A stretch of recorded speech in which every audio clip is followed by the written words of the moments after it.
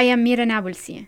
On Friday, March 30th, more than 30,000 Palestinians gathered at the border of Gaza and Israel to commemorate the 1976 killing of 6 Palestinian citizens of Israel protesting the theft of their land, which became known as the Palestinian Land Day.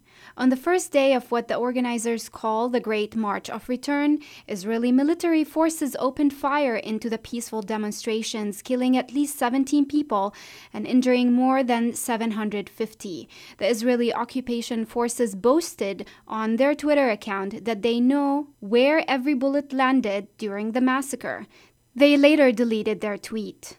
Organizers of the Great Return March note that the objective of the march is to demand the implementation of the United Nations Resolution 194, allowing for Palestinian refugees to return to their original towns and villages that are part of now Israel. The march was part of a 6-week event that will culminate in the commemoration of the 70th anniversary of the Palestinian Nakba, or catastrophe. That's the term Palestinians use to describe the events leading to the creation of the State of Israel and displacement of more than 750,000 Palestinians, now refugees in the West Bank, the Gaza Strip, surrounding Arab countries, and around the world. I spoke with Mohamad Abu Hashem, a legal researcher with the Palestinian Center for Human Rights and a human rights and criminology lecturer at Al-Azhar University in Gaza, about the march and the objectives of these mass protests. So let's start by explaining to our listeners what the March of Return looked like. You were there Saturday with your family. Some of our listeners may have seen the images of people praying at the site of the march, images of tents set up. Describe more what things look like on the ground and what felt like. Many people think about just going to the borders peacefully and ask for our right to return according to the resolution of 194 issued by General Assembly. This was the idea. It was depend on non-violence resistance, as what happened in India and South Africa, and it planned like that. But in Friday, when people get there, some young people just get near to the border. The Israeli forces shot them, even there is no imminent threat on them. So people get angry because some of them got shot in their legs and hands. They start to throw stones on the soldiers. Even these stones will not reach the soldier, of course, because they are away and there are 3 fences between them and the soldiers already behind a sand dune, okay? They start to kill people rather than just injure them. When people start to get angry more, they start targeting people even within the people in the back, and they said that because they are Hamas. Hamas was there, some people from Hamas and some people from Fatah, and everyone participated, every faction participated really in this demonstration. So they were not soldiers when they participate. They have no weapons, but Israeli soldiers just decide to kill them in a cold blood. That's why people maybe this Friday will be more violent, I think, and I don't want this to be more violent really, but we expect more violent Friday this Friday. Mm-hmm. And to go back to my question in terms of how things were organized, how things looked like, the tents, can you give our listeners an idea of how things looked on the ground? We just stapled tents there, and we planned for folklore events like tabka and singing and something we call dehaya, which is original dance for Bedouin. It's supposed to be like that, and it intended to be like that. But when things turned to violent, things change a little. But during the last days after the Friday, we get back. For example, yesterday there was a chain of readers. Many youths get their books and start to read before the borders. Okay, the day before there was the Hayya, which I told you it's a traditional dance for Bedouin. Mm-hmm. The day before it was Dabka. Some people just get there and play football. But people still, some accidents happen there and some people get injured still. I don't know why. I think Israeli forces try to make the demonstration violent because this is the field that suits them. Because if it's about non-violent struggle, so they will not have any justification to use force. So they're trying to provoke people to get violent and then get justification to kill them. It's hard to control people when they get angry. And unfortunately, people already get angry because of they saw what happened and how the Israeli soldiers just kill their friends and sons in a cold blood. Even they targeted some girls and women. So you're saying initially the idea was to organize different types of cultural events and activities. So just people getting together and just celebrate their culture and be there and demand the right to return. And then you feel like people were dragged into violence because of the Israeli provocation. Yeah, they try to send the message to the world that we still have our right to return. We insist to return, really. And if we're to talk about the casualties and the Israeli narrative of the events, at least 17 Palestinians were killed during that day, Friday, and 800 injured with live ammunition. Obviously, there are other Palestinians who were killed after Friday, and no Israeli soldiers were hurt. Human Rights Watch also said that the killing of Palestinians in Gaza was unlawful and calculated. And despite videos emerging on social media of Palestinians being shot in the back or while going far away from the border or while praying, Israeli spokesperson instead insisted that the march was not peaceful and described the march as a violent riot. And they said that Hamas is using the march to cover up for its attacks. What do you say to that? I know that the Palestinian Center for Human Rights had observers on the ground that day. So in your position as a human rights worker, how do you characterize what happened that day? Everything was videoed by cameras and everyone see what happened. There was young people who throw stones. It even not reach the first fence. I'm talking about 3 fences between the demonstrators and the soldiers. So when they talking about violence, it's just they try to fool people. It's not like that. They are young people. They can't reach the soldiers. Human Rights Watch even said that there is no imminent threat on the soldiers, but even the Israeli leaders said that they will kill any provoker and kill anyone who get to the fence. They tweeted that on their accounts on Twitter. They already admit their guilt by saying they will kill the provoker. If they see anyone active in the demonstration, he deserves to be killed. So Human Rights Watch even said that it's extrajudicial killing. If you just decide this one because he is active to get killed, it's extrajudicial killing. Even he is Hamas or not Hamas. It's a peaceful demonstration. There is no war act or clashes or something to justify firing live ammunition. And so to clarify, the protest happened along the eastern border of Gaza with Israel. But what exactly separates Israeli soldiers from Palestinians who were marching Friday and then continued to march and do their activities? Can you explain more what the fence or what the border exactly looks like? First of all, the demonstration was from 500 to 700 meters away from the first fence. There is 3 fences. One of them is electronic one. Okay, anyone touch it, they know where it get touched and they can target them directly. And after the 3 fences, they make a very high sand shield and they just stand against it. They employed 100 snipers to just target those who provoke or those who near the borders. But as we see, and as many witnesses say, that they targeted people even they are away from the border, even 500 meters and more. Israeli claim after that they are Hamas.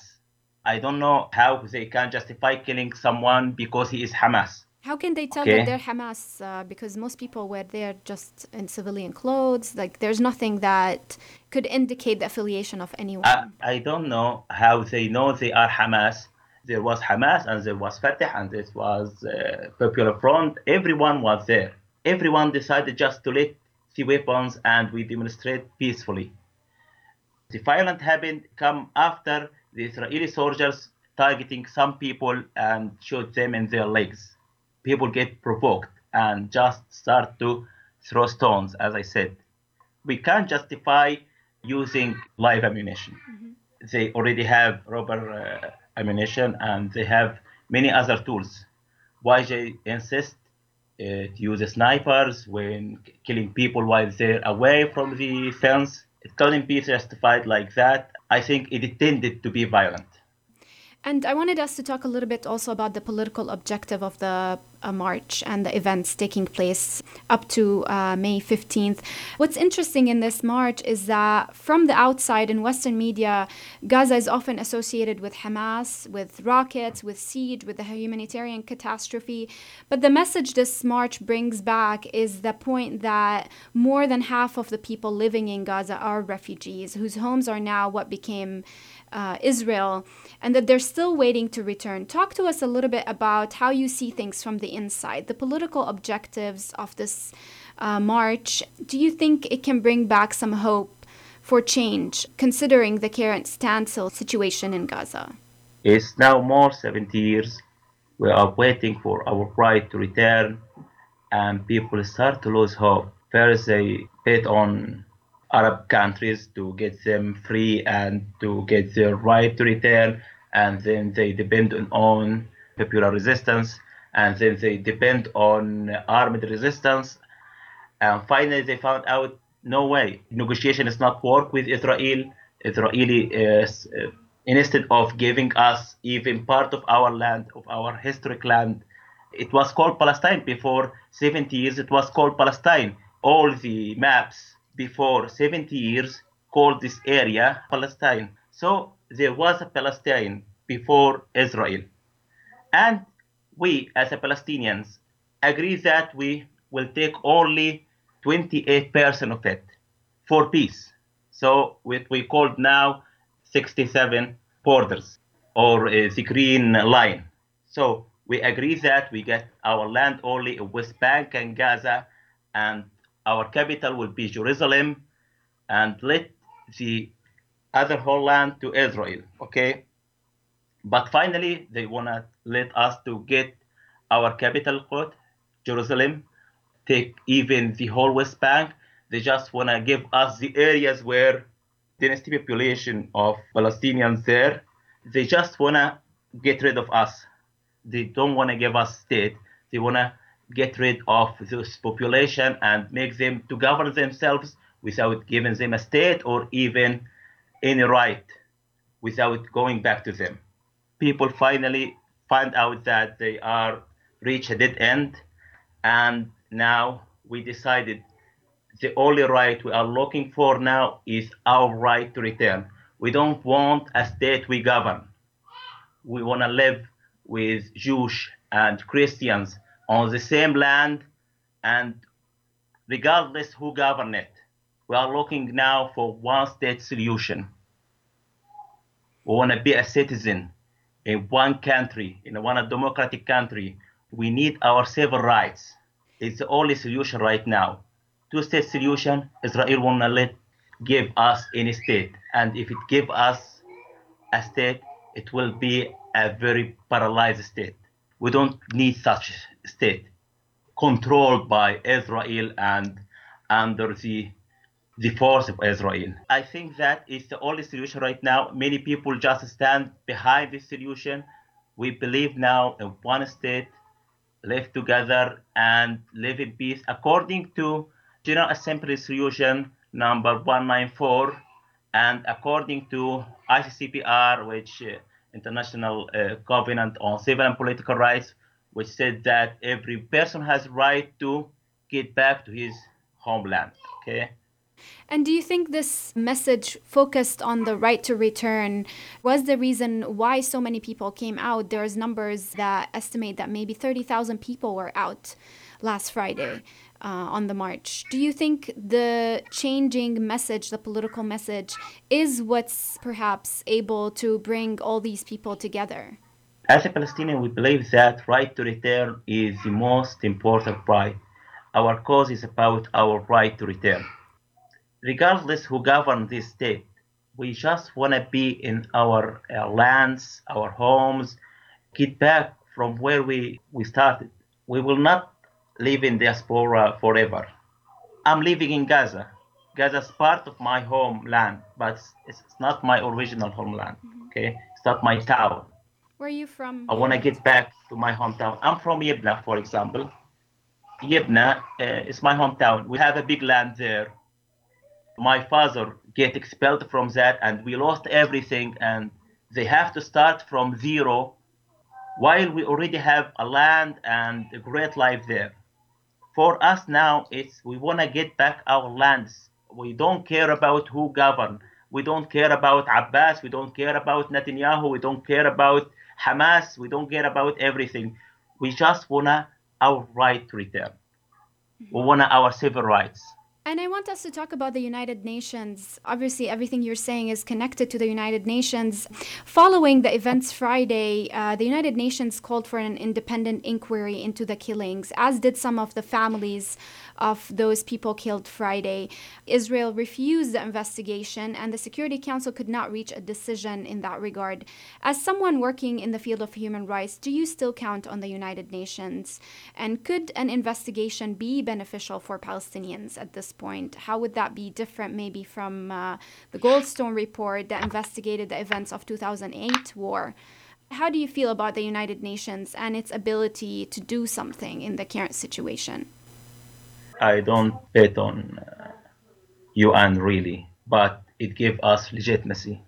When UN said that we have the right to return, investigation committee should be established, so it gave us legitimacy. When Israel refused this investigation, we could infer from that they are trying to cover their crimes.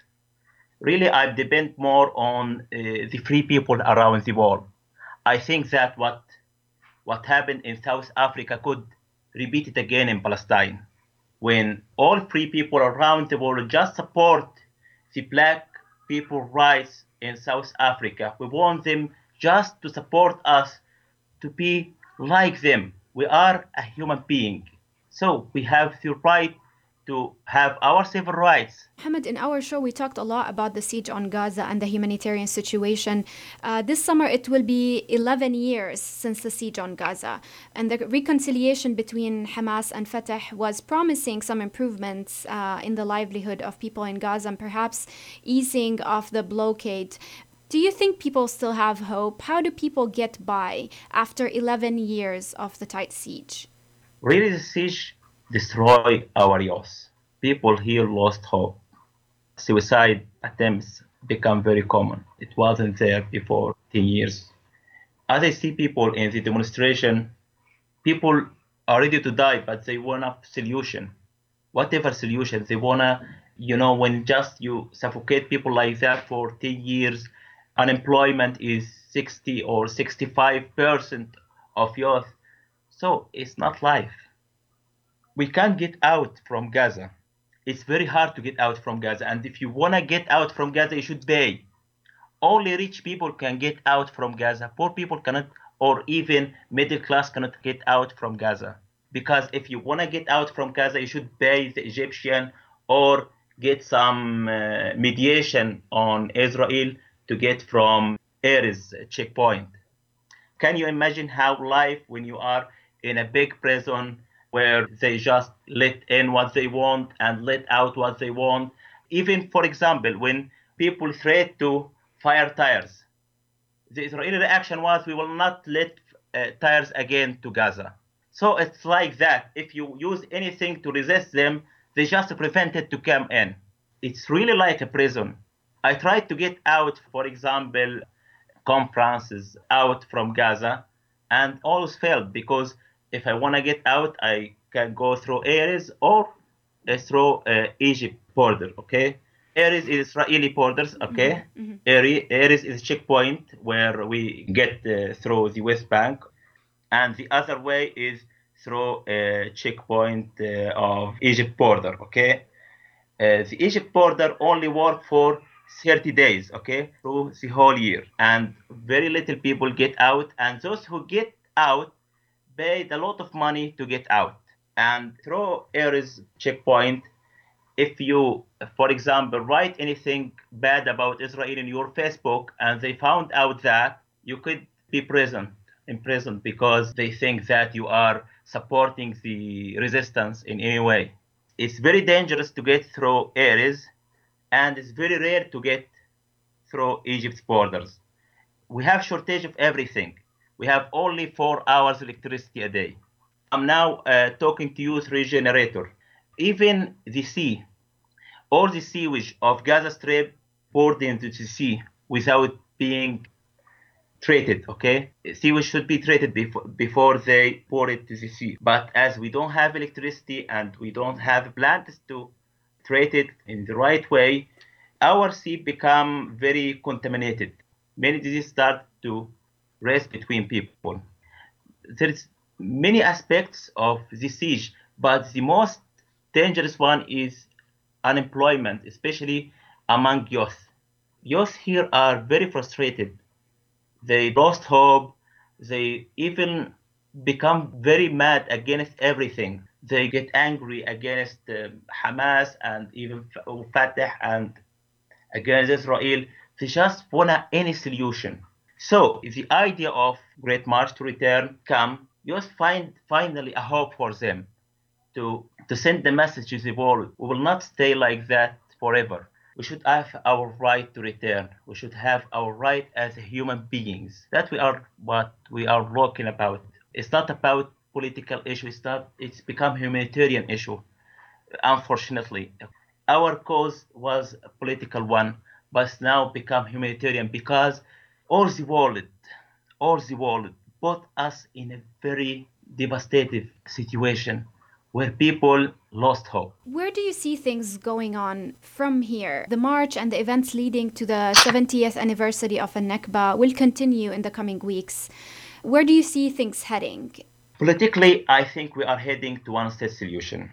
And regarding to violence and peace, I think things will go violent next week. We hope it will not, but unfortunately, Israeli forces say that they will not change the fire orders for them. So they will use the same violence against the demonstration. And we are worried about people get angry and finally things get out of our hands. We are trying to keep it peaceful. People here just want to live decently. And they just trying to push us to relinquish all our rights, even civil rights. It's not just. It's unjust, really. And then for tomorrow's events, Friday, can you tell us a little bit about what do you think is going on and what's the preparations looking like for Friday? Because normally we know that Friday is the day when a lot of people go out and protest normally. Friday for Muslims is a day where people pray together in a big groups. That's why we choose this day. We people already collected in a big groups, so they move together to the place of the demonstrations. There is preparation really. They called it Caoutchouc Friday or Tires Friday. Okay? The tires, yeah. The name comes out from the one who gets shot in his head by Israeli forces who was just holding a tire. That's why he get shot in his head. So people get angry and decide that all of them will carry a tire and let them shoot all of us. It's like that. Some people decide to fire these tires and others disagree with them and say it's against environment, so we will paint them carefully and just show the Israelis that we are not savages as just like their soldiers. We are people who love to live in peace and love to live decent life. For example, in Rafah, there is initiative that to paint all the tires colorfully and show the Israelis that those tires are not a reason to shoot us on head. I guess that's a clarification for people here that don't know. The march or the site of the event on the border, there's multiple sites. Is that correct? Yeah, there are 6 sites where people collected. The big one is in West Gaza. Every group or every place where people make their march, they're trying to make folklores and even play football, handball, things like that. But I'm not sure what will happen tomorrow, because I told you that people get angry because of this one who get videoed by cameras that he just been shot because he holding a tire. So the case of I this told young you. man seems to have been something that people really were very touched by specifically. Yeah, that's why they decide everyone to hold a tire, to say that it's not a crime to hold a tire. It's not a crime even to burn a tire.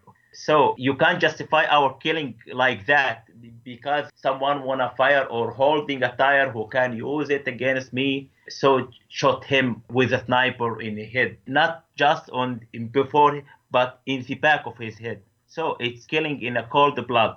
So that make people very angry. So I'm worried about tomorrow. I hope that free people around the world just move to change that, because Israel saying that if they shot people, people will stop demonstrate. People lost everything, lost hope. They are very frustrated. Even if you kill them all, they will not retreat. To retreat is not a choice anymore, because we lost everything already. I'm dealing with youth every day, okay? They're ready to die for nothing, but they wanna still living like that. You know, I know people who already graduated 10 years ago and they don't find a job.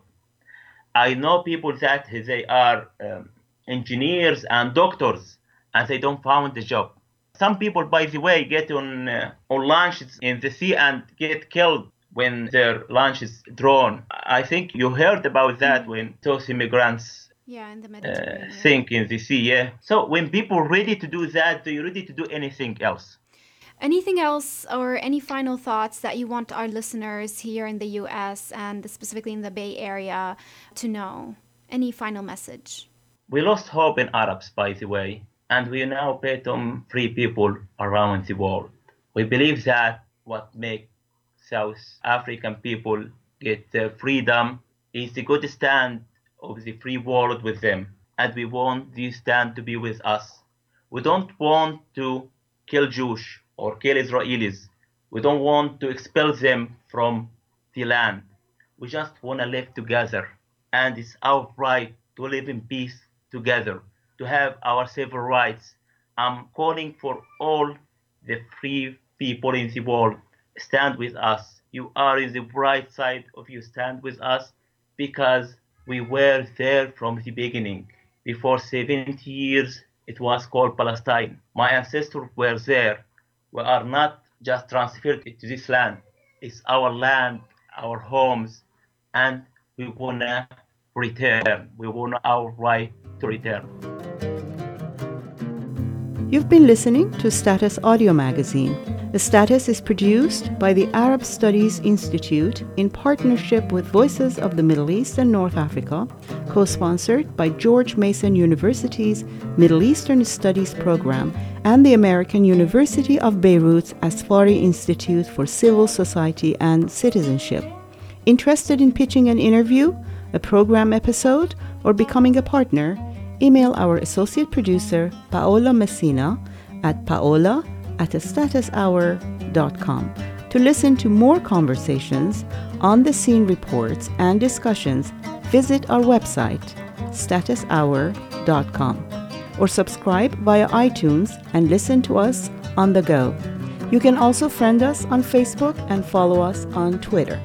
Thanks for listening, and for more conversations, please visit statushour.com.